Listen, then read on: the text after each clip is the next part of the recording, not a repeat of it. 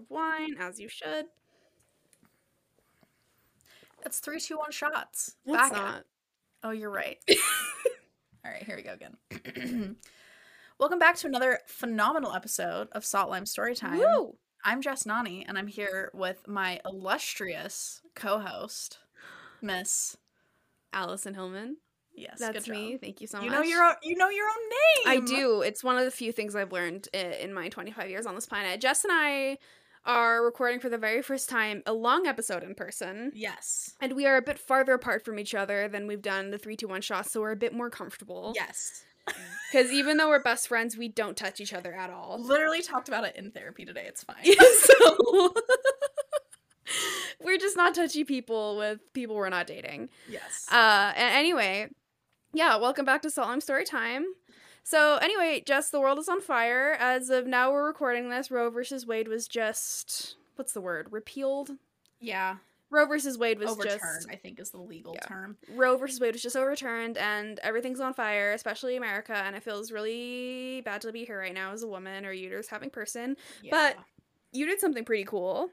So yeah, I had the opportunity to go protest up at the Salt Lake City Capitol building yesterday, along with thousands of other people, and it was just so powerful to be there in unity with so many other people who were there to fight the same fight as me and the women and men that I was with. And it was also so empowering to see the men who came out to use their privilege to support us. Mm-hmm. And that was really, really powerful.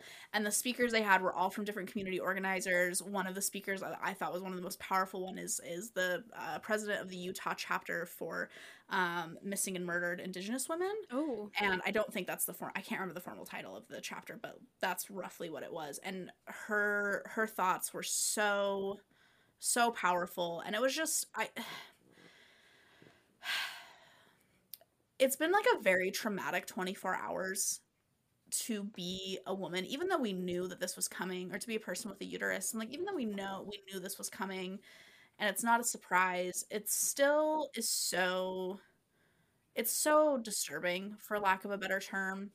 But like being able to see such a strong community come out in favor of protecting those rights was so powerful. Mm-hmm. And even if you don't have to love abortion, you don't have to even like abortion, but access to abortion is healthcare, and healthcare is a human right.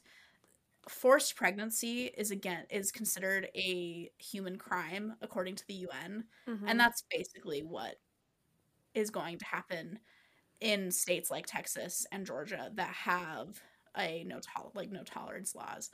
And people are going to die, and that's what's really, really shitty, is if it's really about the sanctity of human life, this is not what they would have done. So we here at Salt Lake Storytime, it's probably fairly obvious, but we are absolutely pro-choice, and we absolutely support everybody's right to have an abortion in a safe healthcare environment. And yeah. We all have to support each other in these times because we're not getting support from the places we should be most. Exactly. The biggest thread that happened with all the speakers of the protest yesterday was that you have to rely on the community at this point to get the access to these things that you need. And something else that was really powerful too that the speaker said yesterday that I just want to echo on here is that taking the time to grieve this and be upset is absolutely necessary. And I think we've said this on a couple of episodes just in the past with various things that are happening in our personal lives, but grief is a necessary emotion, and it is okay. Do not feel ashamed if you feel like absolutely crippled by this. Yeah, because it's really upsetting, and our country is doing backflips in the wrong direction. Yes, exactly. And I do just want to say real fast, and I'm pretty sure that most people listening know this, and I know you do, but pro-choice does not mean that everybody will get an abortion. It means you have the choice to get one. Exactly. And, like, anyway, there's not much more I can say on that, but it doesn't mean that abortions will skyrocket. It means that if I were to have an unplanned pregnancy, but if I were to have an unplanned pregnancy, I would have the choice to decide for myself and for my future whether or not I want to keep that child. I would have the choice. Yes. And that is what they're taking away from us. They're taking away the right to choose. Exactly. And anyway, but so And then they're gonna go for gay people next. So personally, can't wait for that. Can't wait to potentially see Mhm. the rights of gay people get, like marriage gets stripped from us. I mean, they're already going after transgender people so hard, as they always have, Mhm. with all the laws in schools and, the Don't Say Gay bill in Florida, and now they're probably going to come after gay marriage. That's what they've said, right? Like Mhm. yeah. So anyway, everything's on fire, but at least we can tell you some cool legends and lore to get you out of this time Yes. period. Absolutely. Absolutely. So today's episode, as Allison said, we're doing legends and lore. It's going to be a delight. I think I know what Allison's doing. Glorious. As Glorious. soon as you asked what country mine was in, I was like, it's gonna ruin it, but I'm really sorry. it's okay. But I'm I glad. figured that's what you were doing, but I wanted to confirm. Yeah.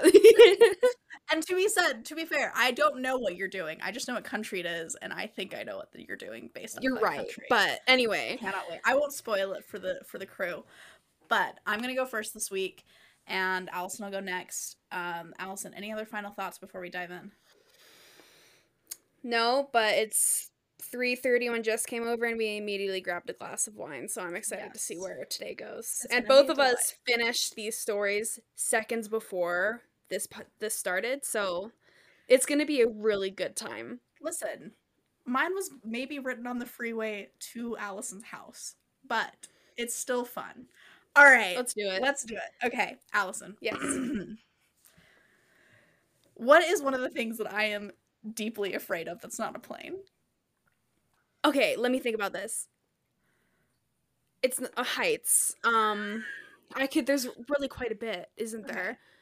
I can just tell you. Okay, yeah, it's Okay. gonna take a minute for me to guess. So I hate moths, right? Oh my god, moth. Yes, the moth meme. I love sending that shit to you. Yes, Allison loves a Oh, good you moth do moment. Mothman? Oh my god. Okay. Okay, we're getting into this. So I hate moths, famously. I always have.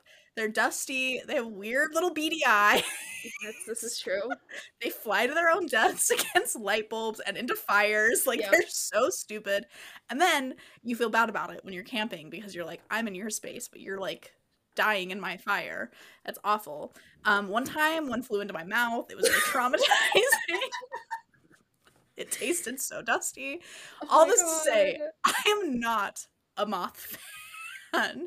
In fact, last week, Allison and I were texting in one of the most unhinged text exchanges we've ever had. And I was texting her right before I got into the shower. And I get into the shower and there's a giant moth in my shower. And Brendan had COVID at the time, but I had to go get his like sick ass up and be like, yo, I'm gonna need you to take care of this. So he had to save me from this moth, and there's nothing worse than being like naked in front of a bug. It just sees everything. It just sees everything, and I was like, "Oh, it's dusty, gross, ew." I had to clean the wall after because it like got its little dust on the wall. It was so gross. I hated it so much, and it was just so awful. And Allison was like, "I can't believe that you made your sick boyfriend help you with the bug." Fiance. Fiance, excuse me. I kind of sometimes I forget. Okay. It's okay. I won't forget for you. Don't worry. Thank you.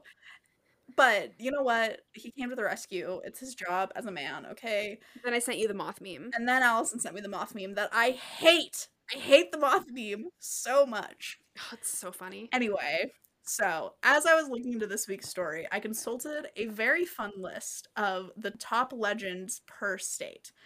Incidentally, Allison, did you know that Utah has a quote-unquote cursed petrified forest in Escalante? I have heard that, but only because I also looked up that exact Oh same my article. God.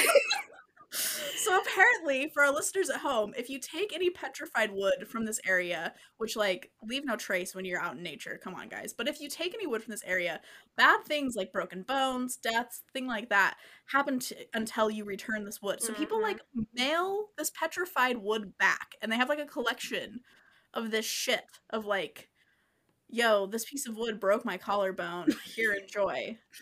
Incredible. But anyway, as I was looking through this list, I came across West Virginia's.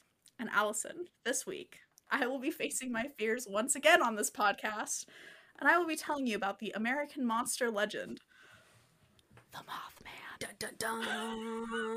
A And you'll be Mothman. facing your fears on your terms. I think that's what's. I'm not forcing you to look down the barrel of a smoking jet engine. Yes. You're Yes. doing something on your own terms here, so. Amazing. Okay. First things first. Allison. Yeah. Have you ever been to West Virginia? I've driven through, I took a picture of the sign and then wrote above that picture, "Country roads take me home." So yes, I've been, and I made a horrible joke, and while I was driving through West Virginia, which was beautiful, I did listen to that song a few times. Mm-hmm. But I've never explored, but I did go to a rest stop there to go pee. I have also, that is about the exact same experience that I have with West Virginia. I also have peed at a rest stop in West Virginia and driven through Oh it. my god, cute. Yeah, it was a very scary rest stop. I'm not going to deny it. We'll get into that story later. Can't wait. So West Virginia has like a lot of dense forest land, right? And it's like in the Appalachian Mountains, lots of dense green, a lot of ticks. Think like Hunger Games, District 12, but like sans like the dystopian like culture, you know. Anyway, so like I said, I have been to West Virginia. There was last summer we went to a wedding in Ohio, but we flew into Philadelphia to visit Brendan's best friend Lucas and his at the time girlfriend, and we all drove to Ohio from Philadelphia. And part of that was going through a little tiny corner of West Virginia. Mountain Mama, exactly. And we got out at this rest stop because I like thought I was going to explode. I had to pee so bad. But it was like one of those rest stops that you're like, this has been on Dayline. This rest stop has for sure been on Dayline. It was like one of those casino / rest stop, like / trucker stop / all of the thing. Terrifying. So me and Lucas's at the time girlfriend, we like go into the restroom and we like say to the boys, we're like, if we are not back in 5 minutes, you start calling us, okay? Because we were like, we are gonna get trafficked. Yeah. So we go into this restroom. There's like a woman in the restroom that is clearly not sober, and it was a whole thing. And we both like peed and were terrified. And then we come back out, and the car is gone. What? The two boys are nowhere to be found, and it's like a bright blue car that we drove there in, and we were like, what? So then we are walking around the exterior of this rest stop that just has like decrepit cars that clearly have not moved in like 2 years, just like parked, and we were like, we're literally like, they've left us. We're literally like about to be murdered. This is what's happening. And then we like walk around the corner. We've like circled it once, and then finally we get them to answer the phone, because that's the other thing, is they're not answering the phone. Jesus. Finally we get them to answer the phone, and they're like, oh yeah, we just like moved to this parking spot over here, and they were like parked behind some of their cars. It was a whole thing. That was my only experience with West Virginia. And then we drove through Ohio, and Ohio was its own thing. Anyway, my car broke down in Ohio. Oh, so you know. But some really nice people helped me fix it, even though it was I'm not to interrupt your story, but oh, you're good. After hours, they towed me to their shop. They fixed it, even though his baby was crying and the baby had cancer. It was literally the saddest story I've ever heard in my life. But they like helped me so much, and I owe them everything. So it was either that or like find a motel. Yeah. Anyway, so they were the best, and I had somewhere to be that night. I was staying with somebody in Kentucky, and so anyway. Ohio could have been bad. It was okay, but my car did break down there. Yes. But West Virginia, all I remember are just country roads, and they sure did take me home. They did. So I posted that song on my Instagram story, in case you're wondering, like an hour and a half ago. Except for the rendition they play at Texas Roadhouse, where every country singer ever sings it. Yeah. And the music video is terrible because it's like this CGI filled of wheatgrass that looks horrible. So anyway, if you've ever seen that music video, I'm so sorry, but you know exactly what I'm talking about. So, I'd like you to imagine for a moment, if you will, that you were a grave digger. A little triggering. I've only done that once before. I forgot about that! How did I forget about the time you took?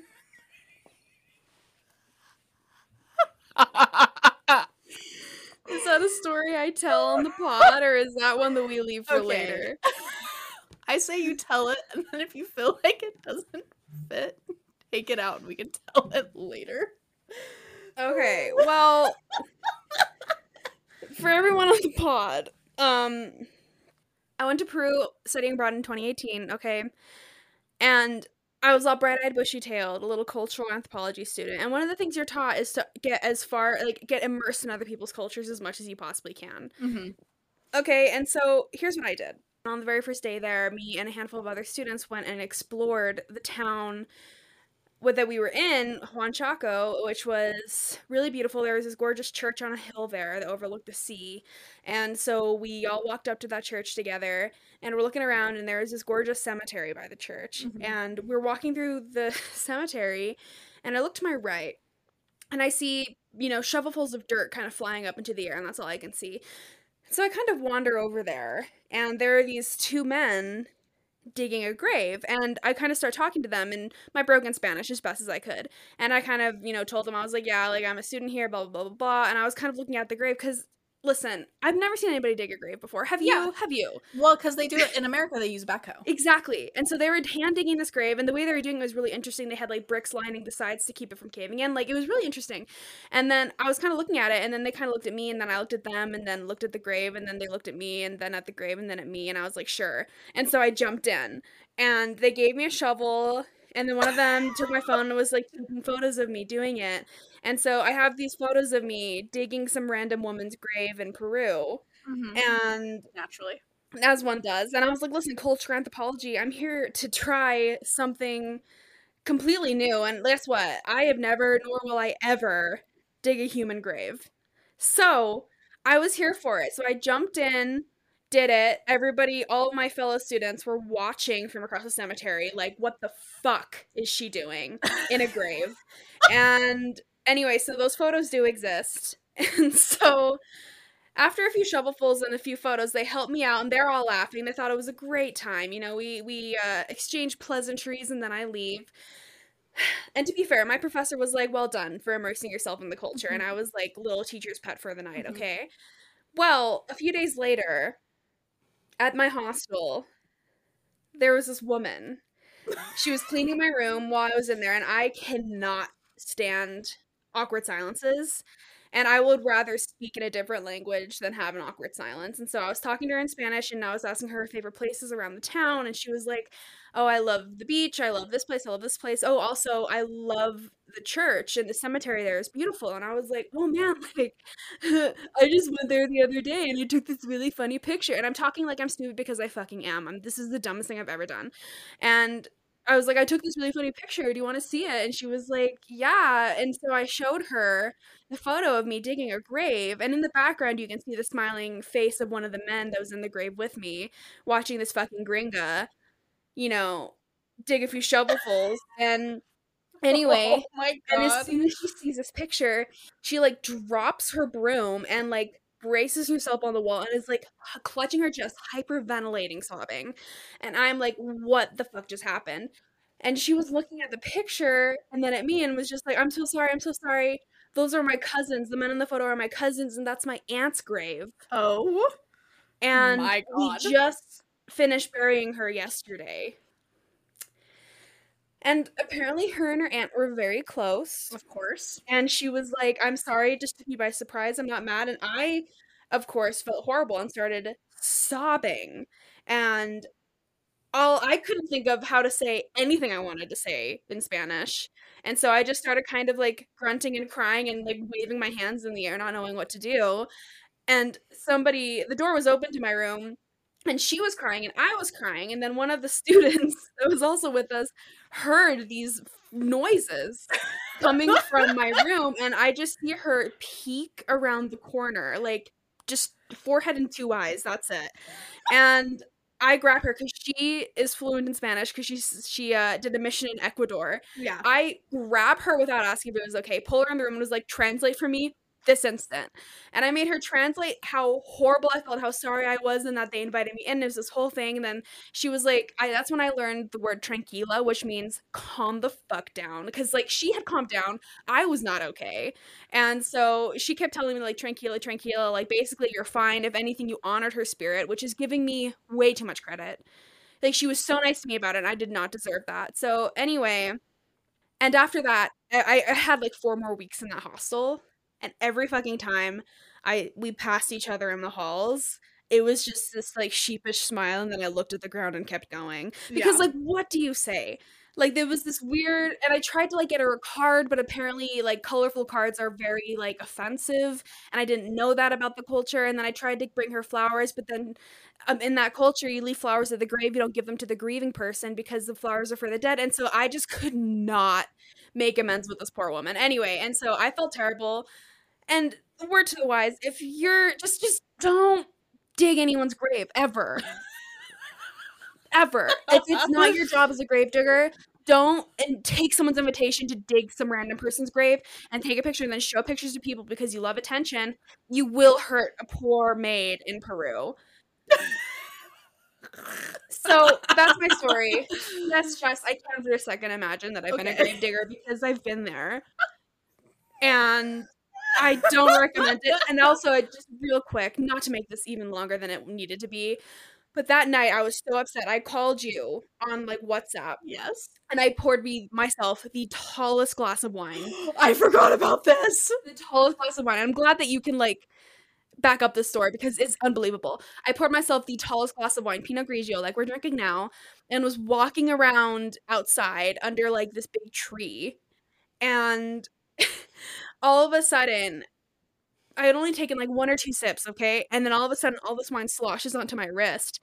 And I looked down, and a bird had shit directly into my wine glass. The ant spirit came back and said, "That's for you." That's exactly. And listen, I looked at it, looked at the tree, looked at it again, and was like, "That's fair. I am not even mad. Like I just wasted all of this wine, and I cannot even be upset because that was completely deserved." It was absolutely unhinged. I remember being on the phone with you when that happened, and it was so funny. As a secondhand person. Oh, and for the rest of my time at that hostel, which was again 4 more weeks, you had to go to the kitchen and ask to get wine glasses or anything. And so like 10 minutes after they gave me that wine glass that was full of wine when they saw it, I came back and asked for a new one, and they were like, "Why?" And I had to tell them that a bird shit in it. And then they started cackling. They thought it was the funniest thing they ever heard. And for the rest of my stay there, every time I'd go and ask for a wine glass, which was every night, forgive me, they would be like, "Don't let a bird shit in it this time." And I was like, "You got that?" Anyway, and so that's my story of digging a grave and karma, instant karma, getting me back immediately, which it always seems to do. Incredible.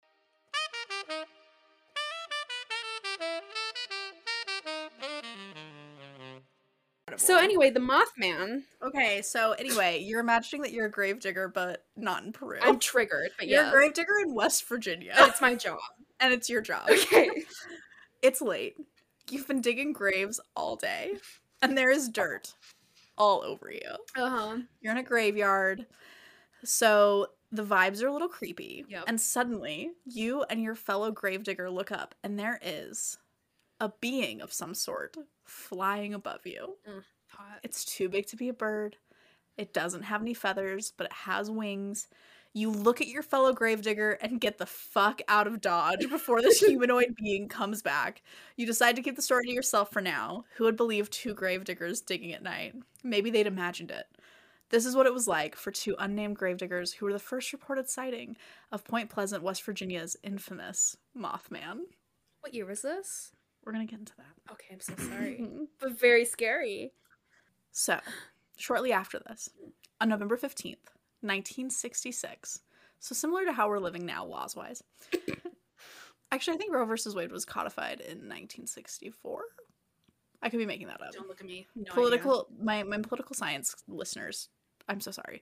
Anyway, on November 15th, 1966, 2 young couples in the same town as these gravediggers, Roger and Linda Scarberry and Steve and Mary Mattel, or Mallet, excuse me, were casually hanging out in the woods and allegedly drag racing down a narrow strip of straight road near a TNT munitions factory in West Virginia. Like TNT as in like what Wile E. Coyote blows up bridges like with? Explosives. Oh my god.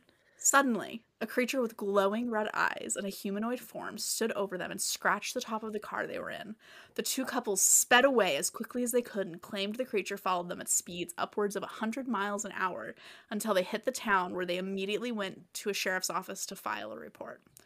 They told police they saw a large gray creature whose eyes glowed red when the car's headlights picked it up.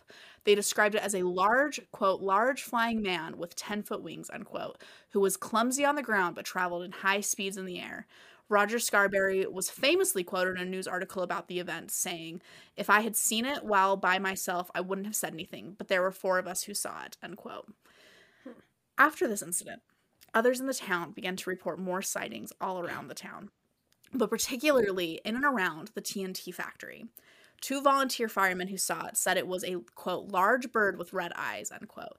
And Mason County Sheriff George Johnson commented that he believed the sightings were due to an unusually large heron he termed a shite poke. End quote. Shite poke. That's the worst name for anything I've ever heard. Literally. Wait, is that an insult? I have no clue. Is that what like that being means. like scoundrel? Someone or... from the East Coast, please explain. I've never heard that in my life. Contractor Newell Partridge told Johnson that when he aimed a flashlight at a creature in a nearby field, its eyes glowed like bicycle reflectors. Additionally, he blamed the buzzing noises from his television set and the disappearance of his German Shepherd dog on the creature. The Gettysburg Times, a newspaper in the area, reported an additional 8 sightings in the first 3 days after the incident with the 2 couples. While papers around the area were fairly skeptical, they still reported the description as being a man-like creature. An unknown author coined the name for this monster as the Mothman because of the popularity of the Batman TV series at the time. In the comic books the show was based on, Mothman was a character featured often in the series, but not in the actual television series. The name stuck and has been used ever since. Now, I would like to say, this man is not described as a moth. Yeah, where did that come from? In other reports, it's described as not having feathers. It's described more as a bat, but yeah. I feel like there was some weird trademark laws. I think, isn't it the head? Because how it doesn't have shoulders. But they've never seen the face. They only know it has red eyes. AKA, but moths have red eyes, and I guess they don't really have shoulders. I'm sorry to bring you back to that, but we gotta. Allison groans when she takes a shot. I groan when she describes moths. Yeah, to me. for real. You recovered much better. I can taste the dust in my mouth. Never mind. I was gonna say you recovered better than me, but clearly you haven't. Cannot. Yeah, just there it is. Another gag. Yeah, it's basically the exact same thing. Actually. My mouth is literally filling with saliva to make it go away right now. I cannot right now. You have wine under your chair, my friend. It's now in the cat tree. Oh, in the cat tree. I'm using a cat tree right now as my wine holder. Anyway, as more residents in the town began to have sightings, the more the story held on. The TNT factory on the outskirts of town already held some local intrigue, because naturally it's a story that I'm writing, so it all has to go back to the Cold War. It had been a munitions factory during World War II and had been one of the factories involved in manufacturing parts for the atomic bombs. Since World War II, it had gone into disuse and been abandoned. Local teenagers and people who had sightings of the Mothman in the area noticed that pigeons were occupying all of the buildings except for one. And in that one, the Mothman was allegedly seen a few times. So the theory was the Mothman was living in one of these buildings and eating pigeons. Or the pigeons were absolutely fuck that. That is an apex predator. Or the pigeons also hate moths. I have never seen a pigeon and a moth be friends. And I doubt you have either. Never. So, science. Exactly. I just concluded this hypothesis. Exactly. People thought that it had potentially mutated from the contaminated river water in the area. Mm-hmm. The factory had their outflow of chemicals going straight to the Ohio River. It has since been cleaned up, FYI. I have no clue. I read about this in several different places that I will list at the end, and they just mentioned that they cleaned up the river. I don't know how that works, but it was so bad at one point that there was a chemical coming out of the factory waste even after the factory was closed that they call it blood water. It's the chemical when it's mixed with stream water turns a blood red, almost in the Prince of Egypt style when God turned the river to blood. Jesus. And so there was because it was red, there was theories that it had come from there. Others claimed that it was just a lost crane species known to have red eye sockets, which, ew. And others claimed it was a Cold War alien from Russia, as it was the late 60s. So naturally, what else would they think it is? All this speculation continued until a tragic day in 1967. On December 15th, almost exactly exactly 13 months after the first sighting of the Mothman, the Silver Bridge that connected Point Pleasant, West Virginia, where all these sightings were happening, to Gallipolis, Ohio, was experiencing unprecedented amounts of traffic. Due to a cracked beam, the whole thing collapsed into the river below, killing 46 people and injuring many more. This terrible event had been preceded by a public sighting of the Mothman flying over the bridge the day before. While the town mourned the loss of life, the legend of the Mothman as a harbinger of death and destruction was solidified. In the year leading up to this destruction, over 100 people had reported sightings of the Mothman, and many others claimed to have seen him without reporting. So in 1975, with all of this fame, an author by the name of John Keel wrote a book about the legendary figure titled The Mothman Prophecies. It would later become a movie in 2002. The book was more focused on Mothman's potential extraterrestrial origins than anything else, but it did spur a cult of followers from around the world that now descend on Point Pleasant every year for the annual Mothman Festival. It is estimated to have between 15,000 to 17,000 participants every year, and it brings in $2 million in one weekend to this small town. Can we go? Yeah, we can go to the Mothman Festival. And we can spend $2 million in one weekend? I don't have $2 million. Do you have $2 million? I have a credit card. Hell yeah. So I'm maxed out in about $2,000, but yeah, let's do it. I love it. The Mothman sightings seemed to stop being isolated in Point Pleasant, but began popping up elsewhere after the bridge collapse. Some famous alleged sightings include, in the days prior to the Chernobyl catastrophe, 9/11, a Moscow apartment bombing in 1999, and there were 57 reported sightings in Chicago in 2017.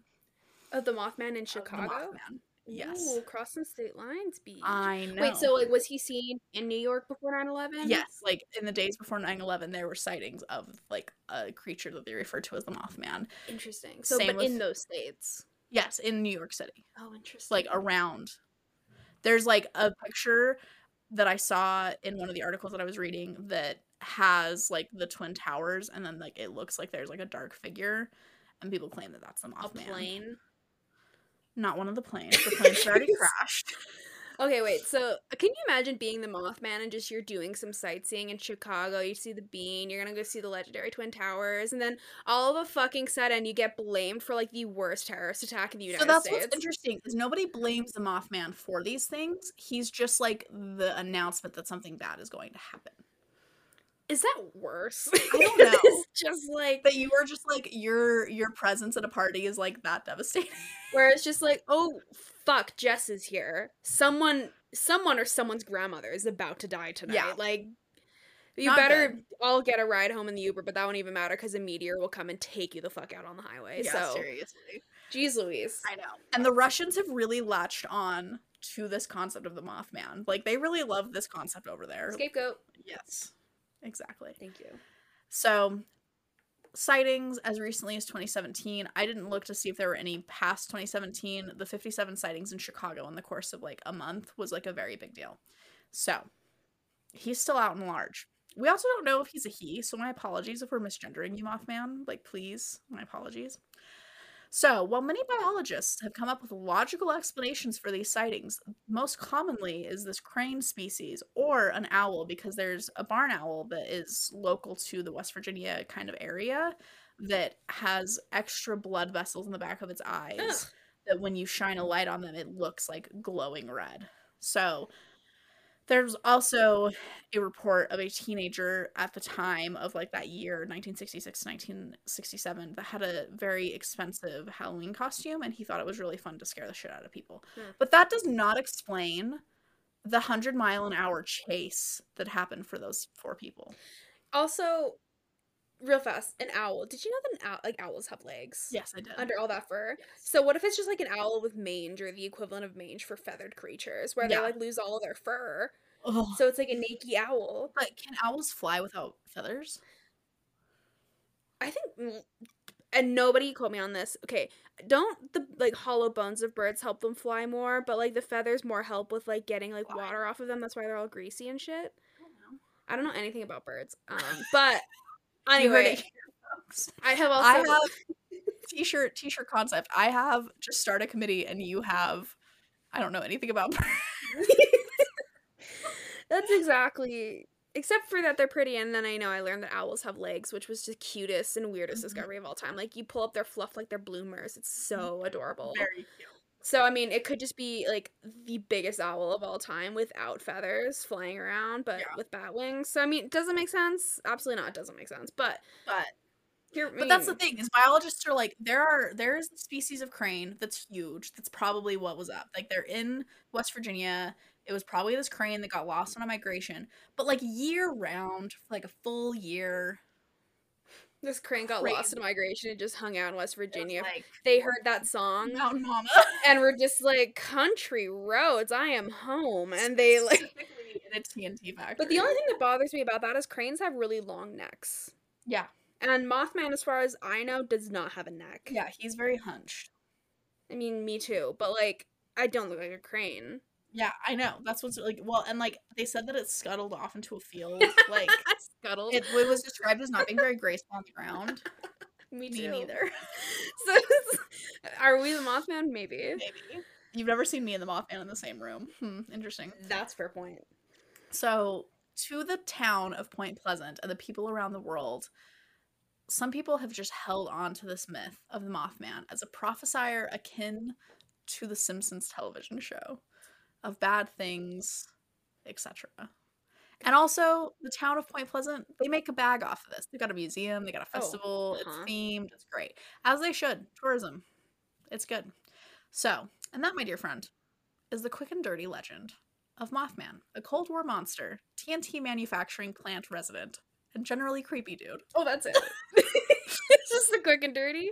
Quick and dirty. I told you it wasn't very long. Oh, I heard that. That's interesting. I also, just, dives into like all of the different animals that it could be, and then that felt about boring to me. fair enough. And you know what I've heard is that the Mothman, it doesn't it like communicate in just high screeches? Didn't read anything about its screeching noises. But I mean, again, fair. But yeah, that would be pretty insane. Yeah. And I think it's so interesting, how the correlation with the bridge disaster and all the and like 9/11 has like no other cryptids were really seen before Yeah. any of those things. Exactly. So my sources are the Wikipedia page titled Mothman, an article from Paranormal West Virginia titled The Legend of Mothman by Shayla Klein, an all things interesting article titled just Mothman, and a excellent PBS YouTube video titled Monstrum's YouTube episode, Mothman, America's Notorious Wing Monster. Heard that. Nice. And also my own brain. Definitely. Well done, Jess. The Mothman is, I think, I considered doing the Mothman, but I was like, I know that's just because I want to talk about the bridge disaster, so I made myself do something completely different. See, and I did it to face a fear of moths, and I didn't enjoy it at all. But how do you feel? Better? I'm doing okay. I mean, considering the fact that it's more just called a Mothman, where it's like, there really isn't much making it look like a moth other than it's potentially red eyes. Yeah, exactly. It is what it is. And, I guess there's a great museum. So if you're ever in Point Pleasant, West Virginia, go to the museum. If you've had a Mothman sighting, I wouldn't be surprised if I was in Logan Canyon and Mothman showed up. You would not? I would not be surprised. Oh, no, me neither. Logan Canyon is cursed. Absolutely cursed. I hate being there. Okay, this is genuine. I know that we always put in a request for, like, content, but, like, if you have any crazy Logan Canyon stories, we would absolutely love to talk to you. Mm-hmm. Absolutely. Anyway, please. Please. It's a cursed place. Absolutely. We'll do an episode on Logan Canyon. Oh, we should. A special request. Great.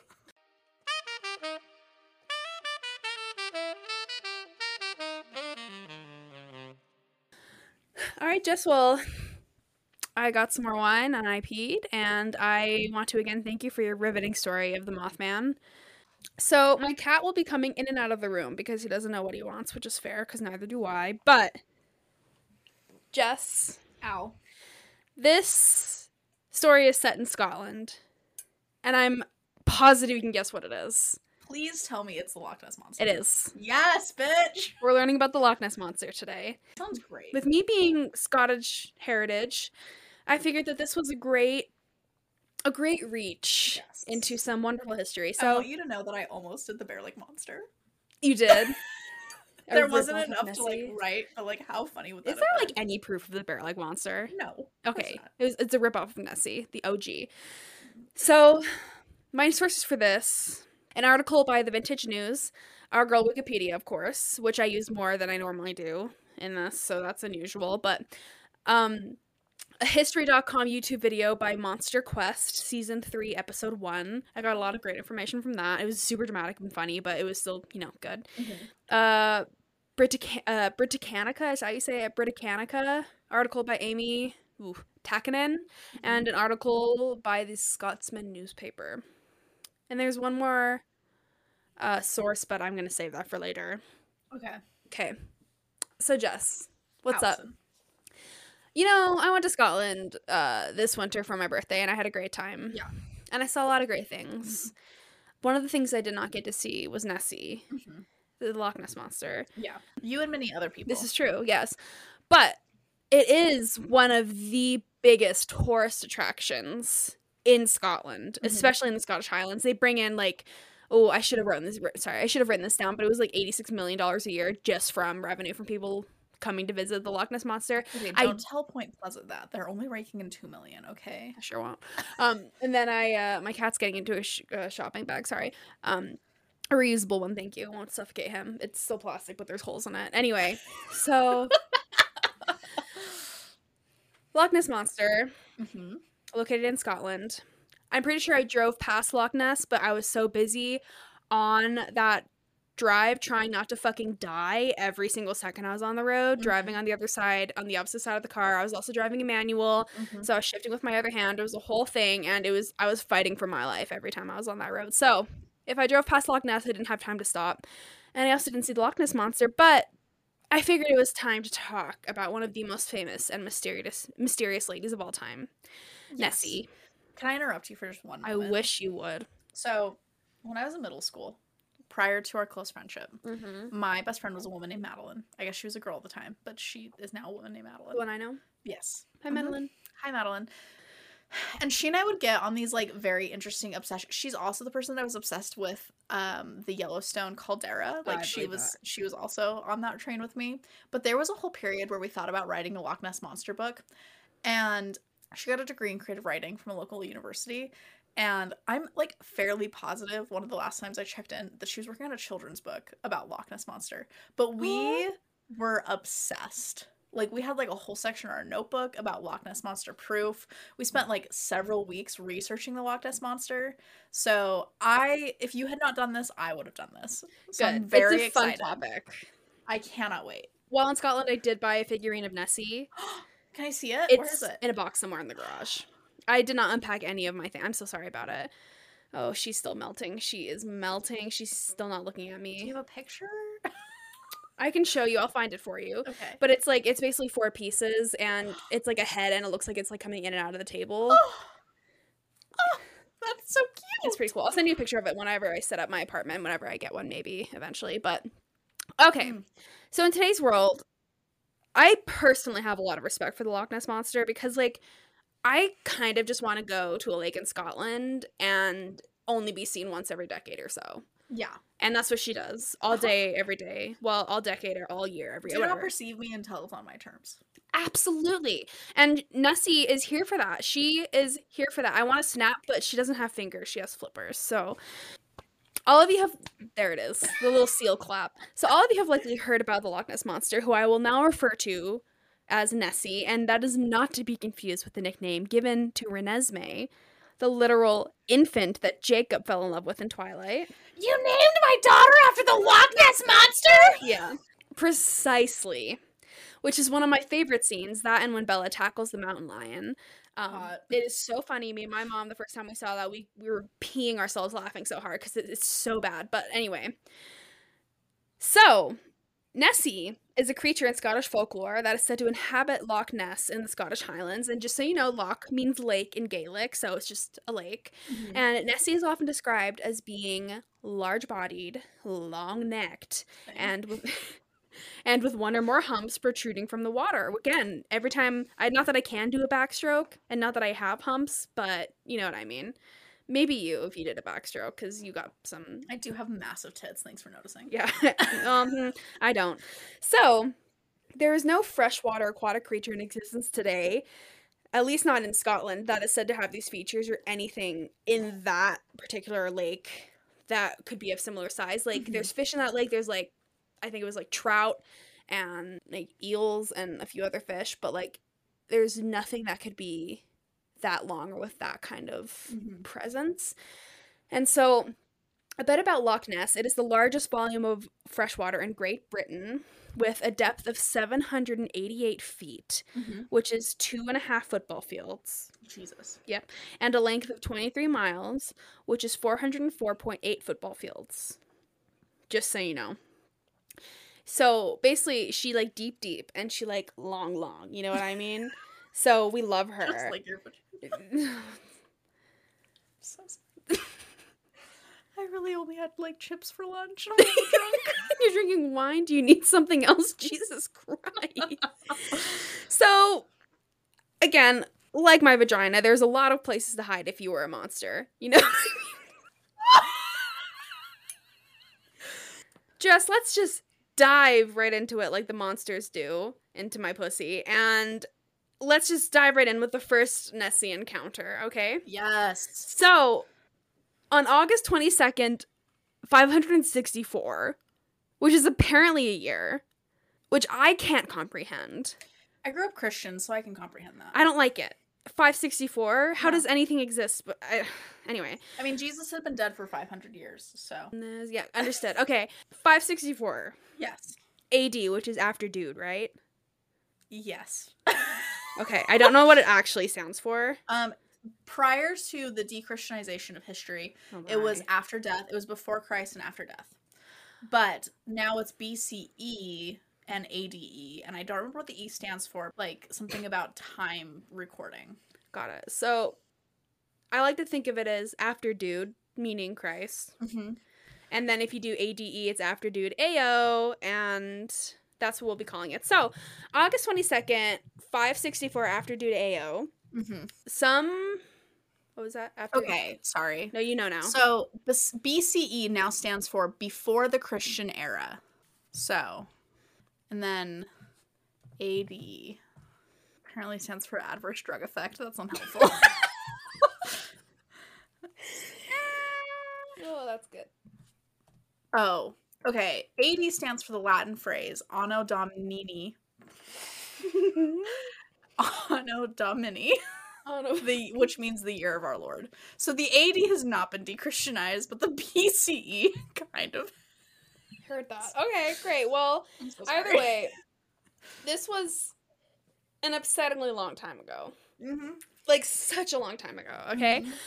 And so there are some historians that say Irish monk St. Columba reported seeing Nessie in Loch Ness, Scotland. Mm-hmm. He was staying in the land of the Picts with his companions when he encountered local residents burying a man by the River Ness. And much like me in the cemetery in Peru, he approached them, and I don't know if he asked to dig the grave, but he did. He was like, "Hey, what the heck's going on?" You know, because he's nosy, just like me. And the men digging the grave, they explained that the man that had died was swimming in the river, which is the loch, but I think back then they called it a river. Mm-hmm. But he was swimming in the river when he was attacked by a water beast that mauled him and dragged him underwater despite their attempts to rescue him by boat. And I just imagine they're in the, like, stupidest boats of all time. Yeah. You know? Anyway, and so Columba sent a follower who, I want to say Linguini, but it's Luigne. Sure. Let's call him Linguini. He's dead. He can haunt me if he wants. Actually, that's not an invitation. Please don't haunt me. I believe in ghosts. All right, so Columbo sent a follower, we'll call him Linguini Mako Min, which is the best name ever, to swim across the river. And, I mean, I wonder how he got that job. Was he the most hated? Did he draw, like, the short straw? But, like, he was, like... Did he brag about how well he could swim to, like, get attention? And then they were like, great. And so, basically, Columbo was like, hey, you, either I hate you, either you drew the short straw, or you think you're a great swimmer. Let's put this to the test. I'm going to make you as bait. Yeah. So he sent the son of a bitch to swim across the river. And sure enough, the beast approached him. But Columba really came into clutch and made the sign of the cross and said, "Go no further. Do not touch the man. Go back at once." The creature stopped as if it had been, quote, pulled back by ropes and fled. And, of course, everyone and their fucking dog was like, "Whoa, that was a total miracle, man. Thank you so much for that. Totally appreciate it." That's a quote from the Bible, just so everybody knows. And so the next official sighting comes... John 3:12. What is it? Columba 4:20. So the next... Allison, you're so funny. Shut the fuck up. Thank you so much. So the next official sighting comes just a couple few million, whatever, thousand years later in October of 1871. I didn't do the math or how many football fields that is, but it's like over 17,000 years later when a guy who just went by the name D. Mackenzie, who is very much likely a distant relative of mine, thank you, because I am of the Mackenzie clan, thanks so much. So apparently a man by D. Mackenzie reportedly saw an object resembling a log or an upturned boat, quote, wriggling and churning up the water, moving slowly at first before disappearing at a faster speed. And honest to God, if not for it being in the 1800s or the fact that it disappeared quickly, I would assume that he just saw me swimming and fucking drowning. Because as we all know, I can't swim. And I imagine I look like a log or maybe a small canoe upturned and wriggling and churning in the water. I've watched you swim. You're more graceful than you give yourself. Well, my body sinks, so I guess all you see is my head. That's fair. Because this is the perk about gaining weight. As somebody who's gained weight in the last 2 years, I float so well now. Really? Yes. I mean, I've definitely gained a couple pounds since being back here. The boobs just float. The boobs aren't coming in for me. It's just the tummy and the thighs. So I'm waiting for those to hit. But anyway, we'll see here. So basically he saw me swimming, or trying to at least. But fun fact, that account, even though that happened in 1871, that account was not published until 1934. Interesting. Yeah, when he sent his story in a letter to Rupert Gould, shortly after popular interest in the monster increased. So he was in the monster closet for a minute. Okay, wait, so what year did he see the monster again? 1871. Okay. And it wasn't until 1934. Oh my gosh, Amelia Earhart was doing cool things flying then.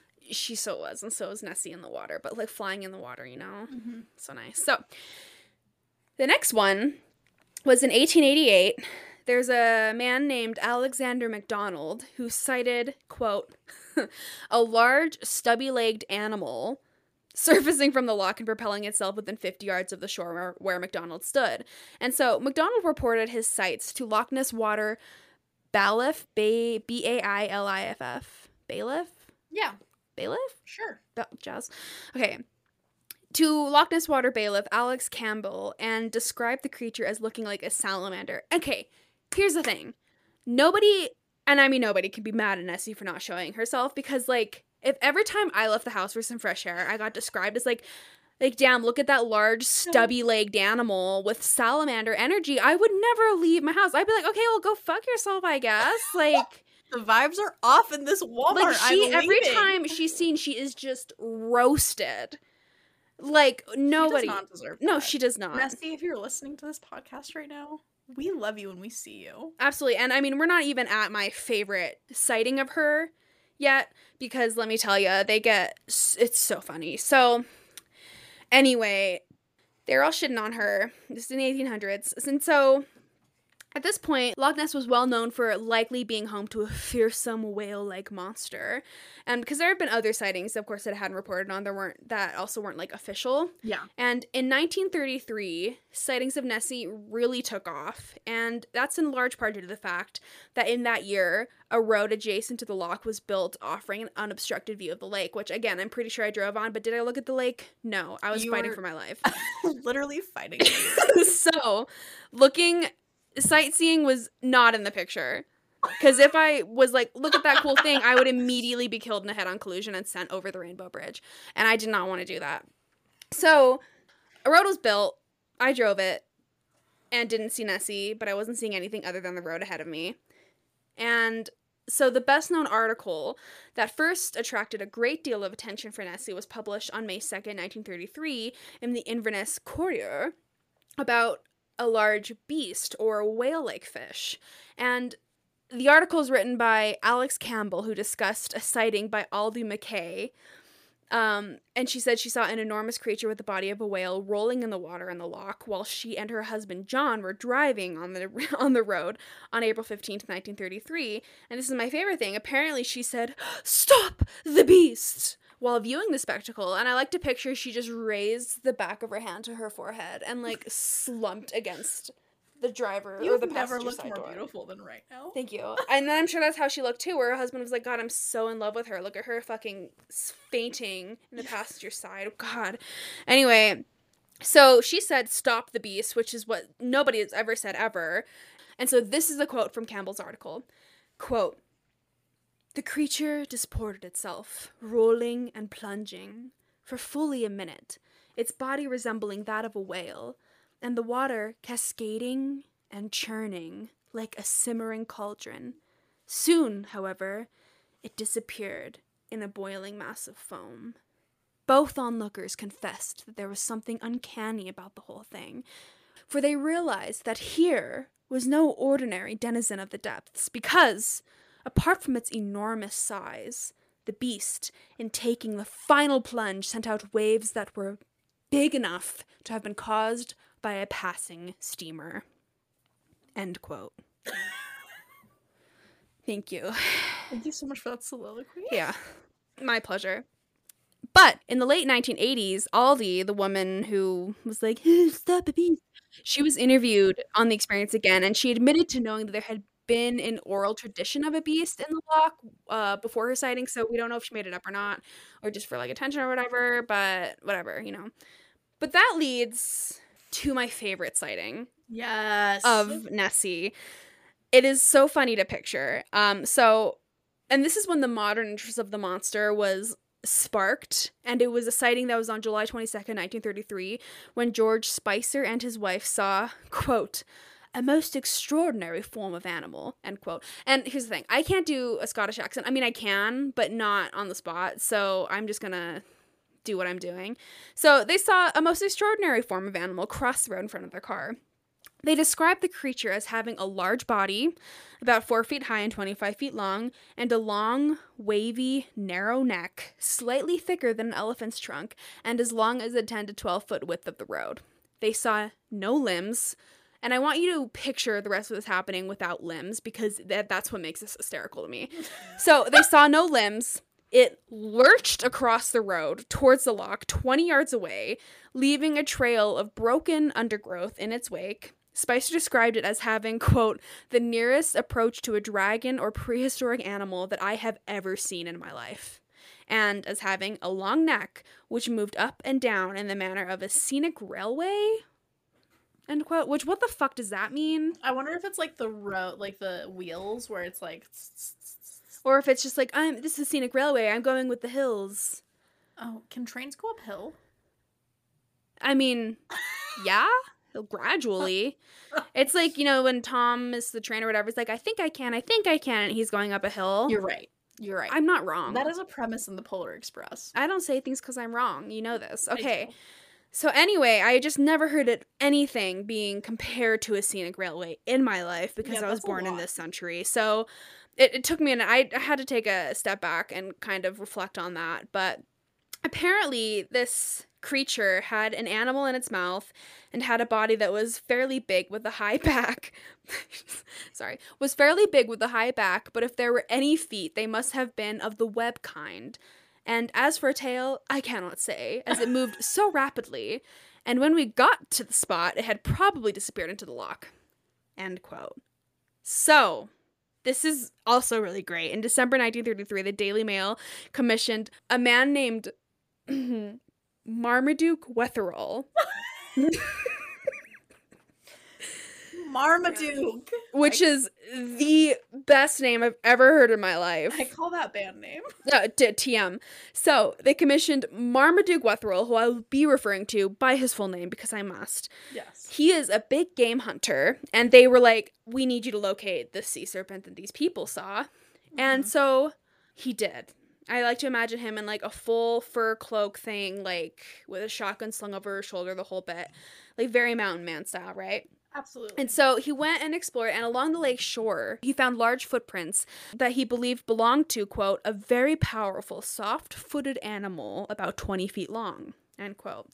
However, upon closer inspection, zoologists at the Natural History Museum determined that the tracks were identical and made with an umbrella stand or ashtray that had a hippopotamus leg as a base.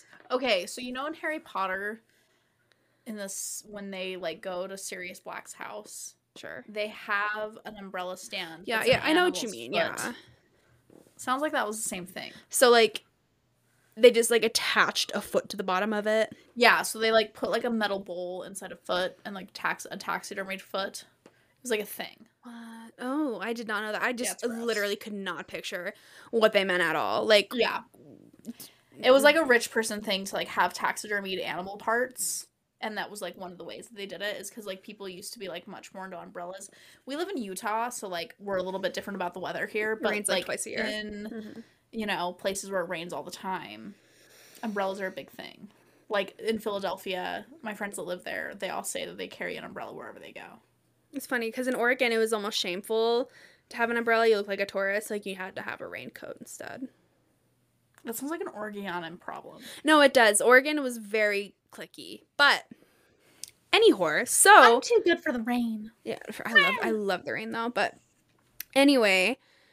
So, an umbrella stand or ashtray that had a hippopotamus leg as a base. Don't ask me how they did that. Did he hop on it like a pogo stick? I don't know. Did he hide his own, like, tracks alongside it? No idea. So, those are the tracks he found. And then zoologists were like, these tracks are hippopotamus, like, attached to an umbrella stand. Fuck off. And he was salty about that, and that'll come into play in the next paragraph. But Jess, here's the thing. Now we come to the tender year of 1934. Okay. When the famous photograph of Nessie was taken. Yes. You can picture it, I'm sure. Did you print out a picture? This is it. Oh, I vividly picture this. It's yours now. Thank you. And because we're recording in person, I printed off the images to show you, so you can have a visual reference. For those of you that might not know exactly what I'm talking about, I'm sure you can picture it. It's like the most famous picture of Nessie. Yes. It is a black and white picture with a body and a long neck emerging from the water. This is not the first time I've held a printout of this picture. I don't doubt that, because it's extremely famous. And so this is known as a surgeon's photograph because the man who took it was reportedly a surgeon and didn't want his name released. But joke's on him. His name is Robert Kenneth Wilson, and he was a gynecologist in London. So I don't know if that means he was a gynecologist surgeon. I have no idea. Mm-hmm. Or, I mean, maybe surgeon's photograph just rang better than gynecologist photograph, but what do I know? So, for 60 years, the photo was considered evidence of the monster's existence, although skeptics dismissed it as driftwood, an elephant, an otter, or a bird. And this is what always got me. An elephant? I don't know, man. I don't know. Elephants simply don't exist in Europe. Well, they don't exist in Scotland. No. Okay, and there might be, I think I read something about a certain, like, weird species of elephant, but again, I have never heard of it, nor have I ever seen it existing, and so having, like, a weird species of elephant existing is, like, as weird as saying the Loch Ness Monster. Yeah. Anyway, so the photo's scale is very controversial, and I've always thought that too, and it is often shown cropped, making the creature seem large and the ripples like waves, and yours I think is kind of in the middle, where it's not fully cropped, but it's not fully, like, out as it usually is. And the ripples on the photo were found to fit the size and pattern of small ripples, rather than large waves photographed up close. So that's always what I thought. Whenever I looked at it, I always thought it looked small. Yes, I'd agree with that looking at it now. It looks really small. Yes. And so a recent analysis of the original image further disproved the photo, showing that the object looks to be towed or anchored by something, pulling it through the water. And the object itself is probably about 2 to 3 feet long, which seems about right to me. Mm-hmm. To be specific, in 1994, it was revealed that Wilson's photograph was not only a hoax, but also possibly a revenge-seeking Marmaduke Wetherell supposedly spearheaded the hoax. Oh? Because he was disproven about the whole hippopotamus, like, footprint thing. I only saw that on one source, but I love the drama. I love the tea. Yes, we're here for it. And I had to add that in. So The monster turned out, and this is true, to actually be a plastic and wooden head attached to a toy submarine. Oh? There's the tea, friend. It's fake. Yeah. But none of us are that surprised, right? No. Okay. However, people were still obsessed with proving Nessie's existence because, again, there had been a million other things, and there had also been a ton of other photos taken, which were eventually disproved. Most of them were, but particularly a man from London, Peter Kent, stated that he was having a special harpoon gun made and that he was going to return to Loch Ness with some 20 experienced men on August 22nd for the purpose of hunting the monster down. Mm-hmm. So that's what humans do best is, oh, there's something cool, let's fucking kill it. Yeah. Because we can. And so William Fraser, the chief constable of Inverness, wrote back Kent and was like, my guy, let's not hunt for the creature because there might be some official government protection established soon, so you don't want to, You don't want to mess with that. Exactly. And people have been trying to legally protect Nessie for ages, and it actually finally happened in 2001 when the Scottish Natural Heritage prepared the, quote, partially serious, partially fun code of practice for if Nessie was captured. So basically it says the DNA can be taken from any new creature discovered in Loch Ness, but that it has to immediately be released back into the loch unharmed. Yeah. Which I'm here for, sure. Like, you know, Good get a little DNA, but let it live its life. And Jess, this leads to my absolute favorite story. I cannot wait. I know you can't. I can't wait to tell you. In the 1970s, a group of firemen assumed Nessie was a boy because aren't all amazing cryptids and legends, right? Yes. You know, the Mothman, all that good stuff, right? Yes, exactly. And so they're like, Nessie's definitely a boy. And they're like, what's the best way that we can lure this male monster out of the lake, Jess? What's the best way? And you guessed it, a 309-foot-long papier-mâché lady monster. Complete with makeup and fake eyelashes. What? Yes. You're so kidding. we're in a cartoon, Literally. basically, where they are like luring the male monster or whatever with like, yoo-hoo, hee, like waving and then like blinking their big false eyelashes. And so that was their goal. And it was made of paper, okay? Seems like it's not very, like, water friendly. No, it dissolved in the water, and we'll get to that in a minute. And these are firemen. They should know how paper works, but hey, what do I know? So... And the best thing of all is that paper doesn't work in water. Yeah, because guess what else doesn't work in water? Fire. And what does fire like? Paper. Yes, thank you. You're welcome. Better than any of that, the makeup and the fake eyelashes, they were like, let's have it emit this pre-recorded mating call. Right? Okay. Naturally. But it turns out that the mating call is actually that of a male walrus. Great. So, I really like to imagine Nessie just filing her fucking flipper nail or whatever, just like hanging out in the water, eating a salmon or something. And then all of a sudden, there's a disturbance up at the top of the lake, and she like just peeks her eyes out of the water and is like, what the fuck is going on? And then on top of the weird disturbance happening there, she sees what is supposed to be a female Nessie with makeup, which she doesn't know what it is, and fake eyelashes, and what the fuck are those? And it's slowly dissolving in the water. And not only that, she hears it speak in a male walrus voice, saying something like, hey baby, do those flippers go all the way up? You know? Like, what's up, girl? And of course it didn't fucking work. Of course she went into the water and was like, I am never surfacing again. I hate it here. You guys all call me Humpy. Mm-hmm. And now you're coming at me with this shit. Oh, you mean you want my stumpy ass out of this fucking water to go? Absolutely not. Go fuck yourself. Like, they might as well have put, like, a big black circle on the ground and hope she walked in and fell in. Yes. Like, that's how cartoonish this is. Was there a big grand piano about to drop on her head as she, like, exited the water? Like, it was just the funniest thing. And, I mean, 309 feet long, like, they put some work into that thing. So... That's a lot. It's a lot of paper. And I mean, it makes for a great story, so, like, I'm glad they did it. Yeah, thank you so much to these firemen for this comic relief. No, for real, but Jesus Christ. So, One of the things, though, that happened is that since the 50s, the sightings have gone down a bit, but there is this guy named Bob Rines, who is a world-renowned inventor and holder of 80 patents for solar technology, and he was like, I'ma still search. And so he put all of his expertise to use, and for the last 36 years, he searched the depths of Loch Ness for Nessie.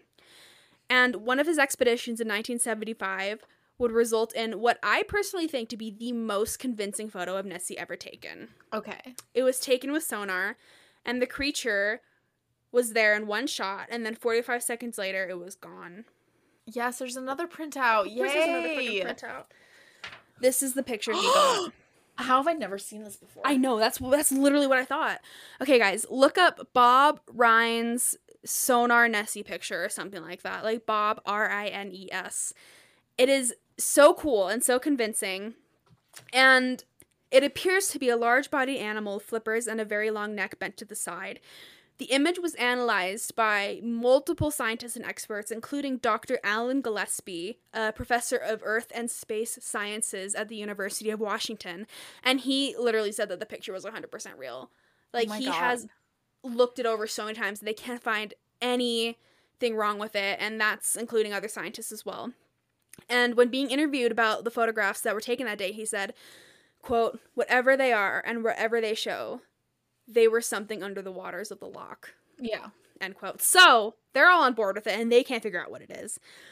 But the creature in the images bears a striking resemblance, and this is something that has been thought ever since Nessie sightings were heard, is that it bears a striking resemblance to a supposedly extinct plesiosaur, a long-necked aquatic reptile. Another image. Thank you. A long-necked aquatic reptile. And I lost my spot. Wow. Okay.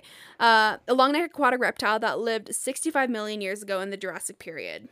It has long since been wondered how something like that could exist today, and in Scotland of all places in a freshwater lake, because this was like an ocean-dwelling creature that died literally 65 million years ago. It doesn't make any sense. And basically, what scientists figured out was that over 14,000 years ago, this huge ice age, like glacier, melted over Great Britain, and the added water from that raised the ocean levels enough to connect the ocean and the loch. And they found like evidence of this, like ocean, like shells and like urchins and all this that like depict that showed the fact that there was marine life in the loch at this time. And so basically, it is thought that whatever Nessie is may have swum into the loch then, after the Ice Age glacier melted, and gotten trapped. However, a man named Leslie Noe of the Sedgwick Museum in Cambridge is an expert on the plesiosaur and said something along the lines of, well, this is a quote, "The osteology of the neck makes it absolutely certain that the plesiosaur could not lift its head, swan-like, out of the water." End quote. And let me tell you, I saw a video of this guy. He seems so unfun at parties. Like, I was like, I don't want to hear you talk anymore, but I guess you're an expert, so here we go. And he also examined the picture that I just showed you, the sonar image that Bob Rines took, and he was basically just like, the flippers look different than that of the fossils of the plesiosaur that I have, and blah, blah, blah, blah, blah, and all that stuff, but if Nessie really spent all this time in the lake, she and her babies, if she had any, would honestly just evolve like every other species on the planet. So it's not surprising to me that it might look different than the actual fossils, because it's been 65 million years. Of course she looks a bit different. Yeah. You know what I mean? So you're allowed to change as a woman. Checkmate, Leslie. Checkmate. Not in this day and age, you won't. Okay. So moving on from Leslie. I'm almost done. In 2005, Rines also did some more sonar research, but he found nothing, and so he interpreted that as meaning that Nessie had likely swam into a watery grave. So he's hoping, if this is the case, that she's somewhere at the bottom of the loch and like well preserved in the 5-degree water. And so they started a mission to uncover anything that seemed suspicious, and found something that appeared to be the body of a monster resting in the silt. To me, I'm not gonna lie, it kind of looks like a funny shaped log, but it definitely looks like it has a body and a neck. So it could be Nessie, dead Nessie, maybe. Is she alive? Who knows? But a man named Gordon Holmes sure thinks he knows. Okay. Because on the 26th of May in 2007, he was videotaping the loch when he saw this, quote, jet black thing about 46 feet long moving fairly fast in the water, end quote. And I'm about to show you what it is. Yes, a video. So, hit play. And the thing I want you to notice is that he'll zoom in and out, but there's two things. There's one, and then there's something behind it, because he zooms in and out so you can get... And there's another one. There's another one. There's two. Okay, so you get the idea. Yes. You see it, and y'all can look it up. His name is Gordon Holmes, and it's his footage of the Loch Ness Monster from 2007. I'm sorry, it smells so... My cat just took a shit in his litter box, and it smells absolutely terrible. I can, like, taste it when I breathe. So, I'm so sorry, Jess. Adrian Shine, a marine biologist at the Loch Ness 2000 Center, described the footage as among, quote, the best footage I have ever seen.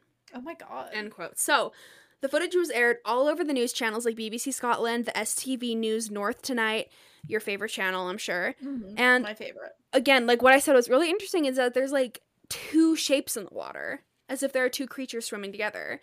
And I like to think that that's Nessie and her daughter or her son or her husband or her wife. I don't know, but I like to think that it's Nessie and her little family. It's so cute. But people were like, no, it's probably just like an otter or a seal or a water bird. But show me the fucking otter, seal, or water bird that's like fucking 10 feet long or whatever. Okay, it's insane. Seriously. So, in 2016, 43-year-old tourist sightseeing vessel skipper Keith Stewart found a crevice about 9 miles east of Inverness. Stewart was using state-of-the-art sonar equipment and scanning the bottom of Loch Ness. Mm-hmm. And basically, he found a trench that they didn't know was there before. Oh. And this is what Gary Campbell, the president of Loch Ness Monster Fan Club and registrar of sightings, said. Quote, "We thought the loch was 810 feet deep and just had a 20-foot diameter hole at the bottom. Now we've discovered a whole trench that makes the loch nearly 900 feet deep, which is twice the depth of the North Sea."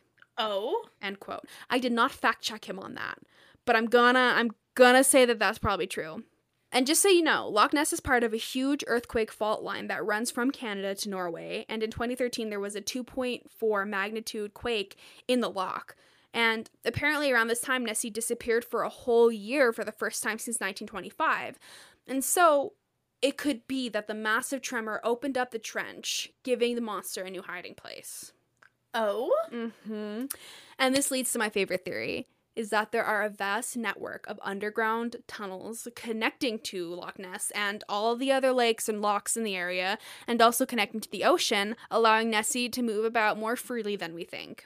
Mm-hmm. She could be hiding in these tunnels with her family, and I believe there are more than one, based off the shadows and everything. It just makes sense. Yes. And there's also, I'm sure, likely a network of underground caves that she could live in as well. Yeah. But Jess, that is the story of the Loch Ness Monster, but I want to finish with you giving us a little performance. As people in the pod may or may not know, Jess is a very poetic lady. She ran a poetry website in college for her thingy or whatever. You can describe this better than me. I ran a slam poetry competition group for like 2 years. And so Jess has read much poetry in her time. I have. I've read a lot of poetry. What are you about to make me do? I would like you to finish us off by doing a dramatic reading rendition of Edwin Morgan's poem, The Loch Ness Monster Song. I think I can probably do that. Can you? Because it was released in 1973, and he wrote it for the monster in the monster's supposed language. I cannot wait. Oh my god. Keep the punctuation in mind, the question marks, the exclamation points, and do your best.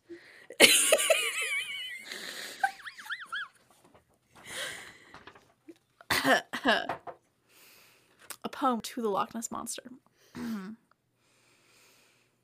Snowwaffle. Hunuffle. Hunuffle. Hunuffa? Grubba-da-bob, blubba-da-ba-da. J-g-g-g-g. Jibble-g. Dribhullifa? Bahafla? Bahag-f-balif-fla-fla.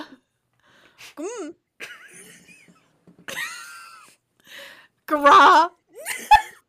Gruff gruff. Oofgum. Grugum.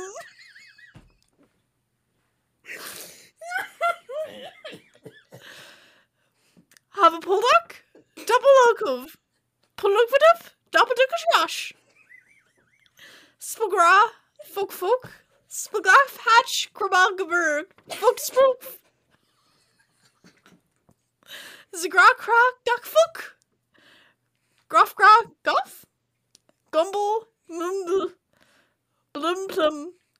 Blum plum. Blum plum. Blip. Ladies and gentlemen, Jess's beautiful rendition of Edwin Morgan poem, The Loch Ness Monster song. Thank you so much, and that concludes my story of the Loch Ness Monster. Thank you so much for that, Allison. Thank you, Jess. That made I almost peed my pants. I want to believe. In fact, I do believe. I kind of believe too. That image, the sonar image, it's very cool. It's very convincing and has yet to be debunked. Lockie, if you're out there, Nessie, I mean. How dare you? I just read her a poem. Don't come for me. I mean, did you write it? No, but I read it. I understood. I mean, I'm a narrator. It was very emotional. Yeah, there are tears in my eyes right now. Mm-hmm. This was incredible. Allison, thank you so much for that.